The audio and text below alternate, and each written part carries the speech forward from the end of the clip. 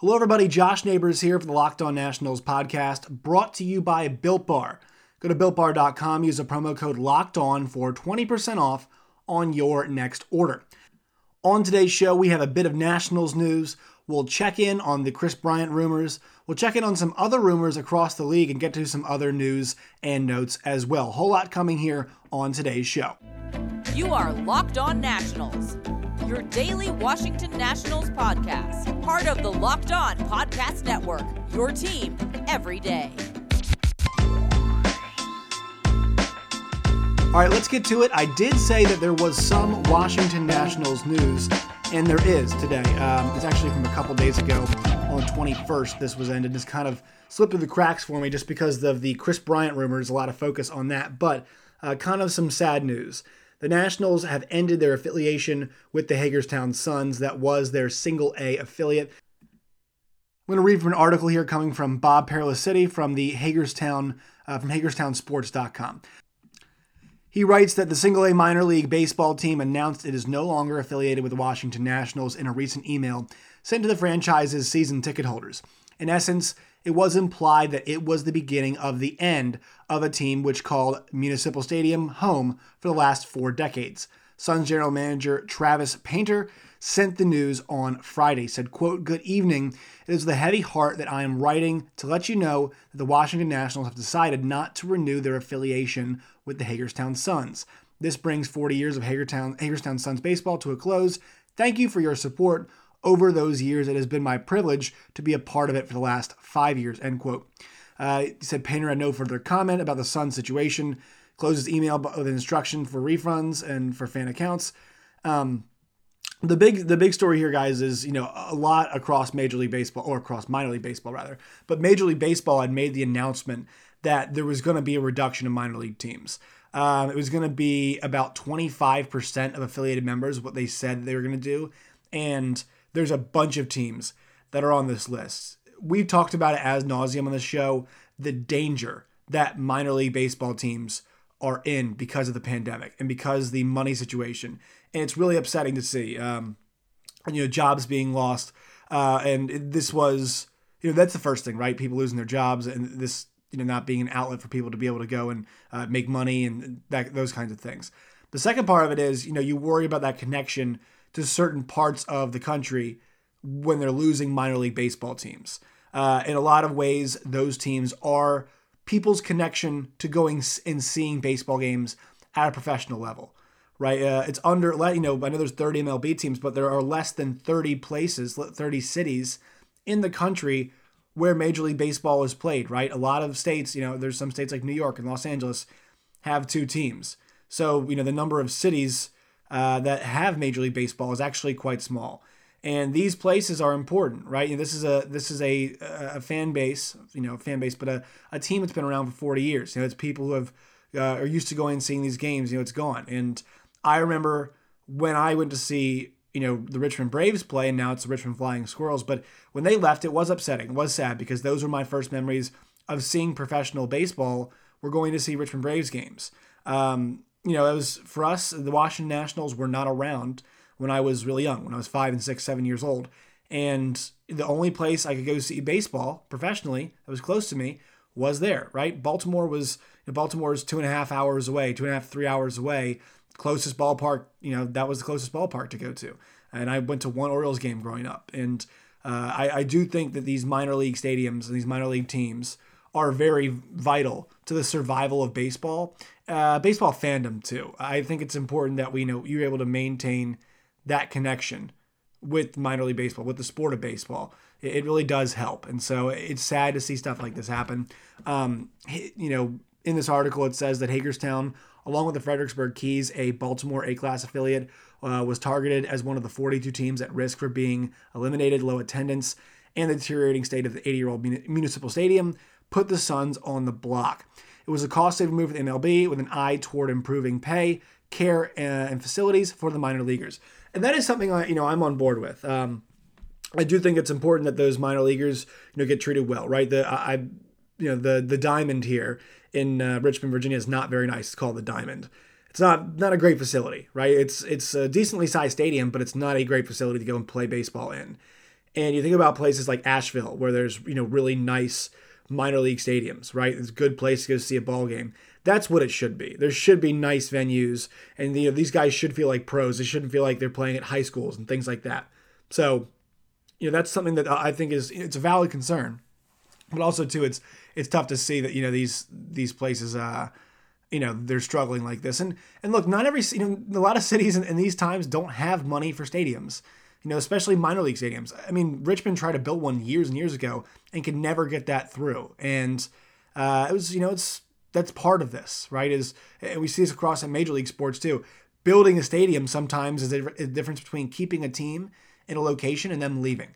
So with the pandemic, it did accelerate a lot of those things I think that we've been seeing already, right? There's a lot of that, I think the Kings are the most recent example. The Bucks were a good example too, of teams that were threatening to leave places or, considering leaving places because of the stadium, the quality of their stadium. And, we see like the Warriors travel they go to San Francisco, right? Golden State Warriors, kind of Oakland's team. Now they go to San Francisco and, they move to that part of the Bay Area.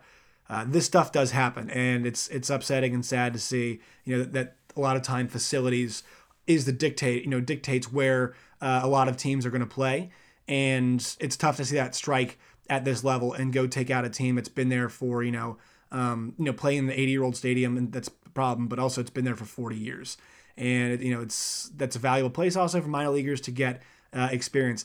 On that front, I'm not really sure what's next. I don't really know. I'm not privy to the division, how they're going to build things from here, where they're going to send guys, right? They send more to the instructional league or rookie ball. I don't know what the strategy is here. And as we get more information on that, I'll update you guys and we'll kind of talk about what that means for the young guys and for their development. But for right now, it's upsetting to see the Nationals losing a single A affiliate, week after they moved their triple A affiliate. So that is something that is, it's not, you don't love to see this, but it is Nationals news, so it is worth hitting on.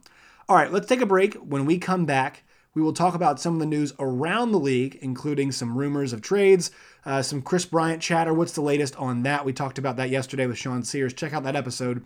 Really good conversation with him about Kris Bryant and what he means to Chicago and his play lately and his injuries and what the package could be the Nationals send to the Cubs. So check out that episode. It's up in your podcast feed. It was yesterday's. But we'll take a break and we come back more from around the league. Today's Locked On Nationals podcast is brought to you by Built Bar. And Built Bar has an awesome offer coming your way. If you're dreaming of a white Christmas, take advantage of their Black Friday deals. They've got an all-new white chocolate bar while supplies last with white chocolate, cookies and cream. It's 130 calories, 17 grams of protein, and 5 grams of sugar. So it's delicious. It's good for you as well. And if you guys have had the Built Bars, they're legit. They are excellent. I also have white chocolate salted caramel, which I'm 100% going to try. I am a cookies and cream ice cream person, but the salted caramel plus white chocolate, that's an unbeatable combination. That one's the same. 130 calories, 17 grams of protein, and 4 grams of sugar. You get 2 free candy cane brownie bars with every item purchased. And you can take advantage of these deals right now if you guys go to BuiltBar.com. They're offering 25% off for Black Friday. And don't forget to use the promo code LOCKEDON, LOCKEDON, Locked On, for an extra bonus. I think it's going to take another 20% off there of whatever you have. So right now, Built Bar is offering a lot on Black Friday and also even more through us. A couple more flavors they have, guys. White chocolate cherry sundae, delicious. White chocolate coconut deluxe. The candy cane brownie. All right. And they also have a free advent calendar they're offering as well. So go to BuiltBar.com right now. Get 25% off for Black Friday. So don't go right now. Wait till Thanksgiving at 5 p.m. And then you get 25% off plus the promo code Locked On for an extra 20% off, I believe, on your order at BuiltBar.com. Perfect time to stock up. All right, let's get to some news around the league. The most notable thing happening that is, in writing, is the Braves have signed Charlie Morton. And this is important because he's their second signing of the offseason when it comes to the pitching. This comes from Mark Feinstein of MLB.com. Said the Rays were the other team that were a finalist for Morton, but in the end, it ended up being the Braves. He joins Drew Smyly, who they've also signed this offseason, and they'll join the rotation of Soroka, Fried, Anderson, and Kyle Wright. So, I mean, plenty of pitching options for the Braves heading into next season. It is a 1-year, $15 million contract. It also matches a sum that the Rays could have retained him for had they simply exercised the club option for the upcoming season. It seems that Tampa Bay had hoped to keep Morton at a lesser rate for the upcoming season, perhaps seeking to leverage their proximity to his family's home in Bradenton.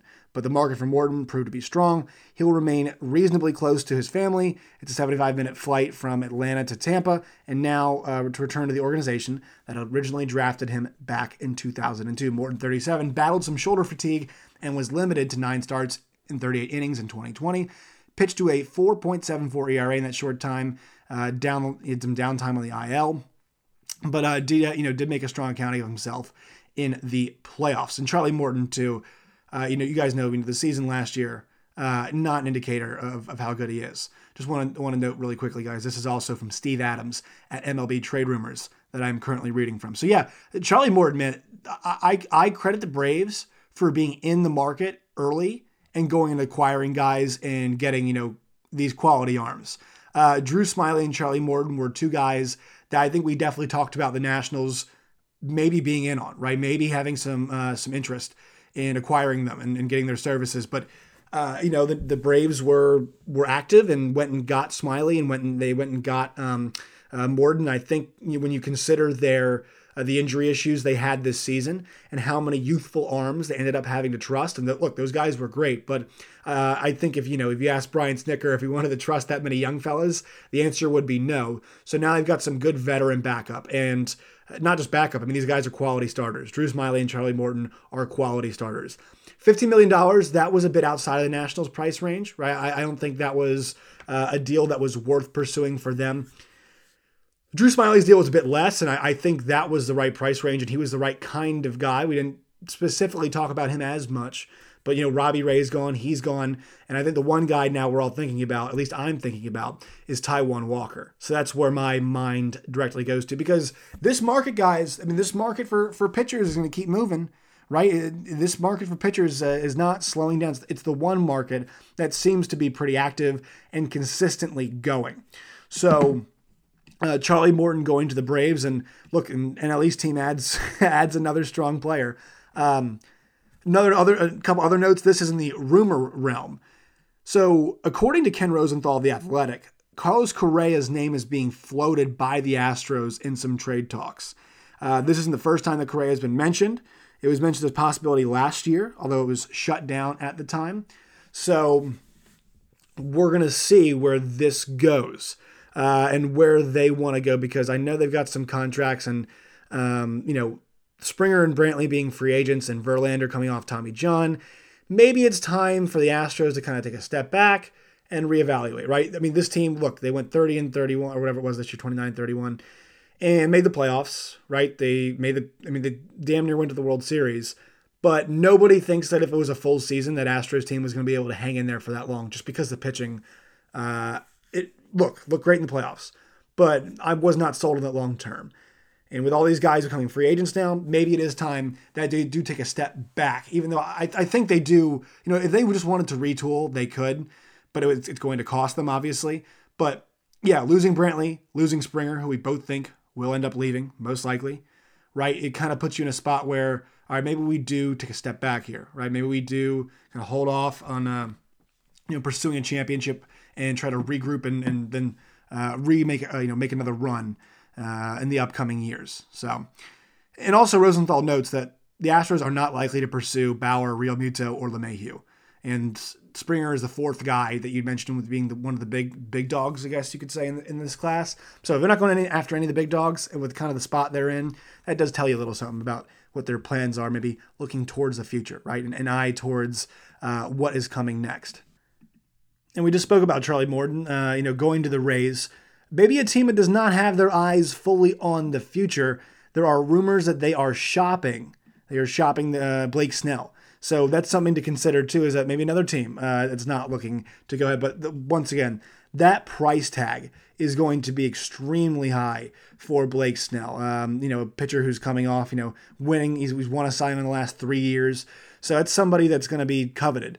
And for the Rays, this is the sell high, I guess, approach that they usually go for. Buy low, sell high, in a sense that, this is a team that was in the World Series, but didn't play particularly well didn't hit particularly well, I should say, in the playoffs. And maybe they're looking to bolster that, right? Maybe they do trust their ability, but look, they've lost, if they lose Snell, they're going to be losing another pitcher. So I don't think they end up moving him. I think some of these bigger guys get difficult to move, and that kind of transitions into Kris Bryant, right? Where I don't think we're going to see Bryant get moved just because it is such a large contract, and he is somebody that just makes it challenging when you're going to be offering or you're asking for a whole lot. But I think that Kris Bryant, if what we're seeing is those talks might be still ongoing, we're seeing some reports that there have been other trade offers as well in the past. I believe that there was one discussed between the Red Sox and the Cubs this past summer. So, we've known that the Cubs are kicking the tires on Bryant. We've been knowing this for a while now, but I do think it's interesting when it comes to this, that, kind of we're seeing more stories, and that the idea has been to trade Kris Bryant, maybe to move Kris Bryant for a while now. So we should be, we'll be tracking that and keeping an eye on that. I want to let you guys know what's coming up. See, this is Wednesday's episode, so on Thursday, I'm going to release, unless there's some breaking news, I'm going to release my Thanksgiving lineup. All right, I'm going to create a lineup 1 to 9, just the way 9 things that are involved in my Thanksgiving. I'm going to put them in order, basically like they're a lineup, right? Like, to give you some context, maybe, I'm going to put stuffing batting third for me, right? So I'm going to have stuffing batting third because I love stuffing. So I think you guys will enjoy that. Maybe if there is any baseball news, I will include that in there as well. And also Friday too, we'll, stay on things, get back on track with some of the latest news and what's happening in the league. I do think things will pause a little bit as we hit Thanksgiving, but once again, you guys know the offseason, the hot stove rather, never cools down. Make sure you follow us on Twitter. Follow me at Josh Neighbors. Follow the show at LO_Nationals. All right? And everybody, please stay safe out there and enjoy your Thanksgiving week.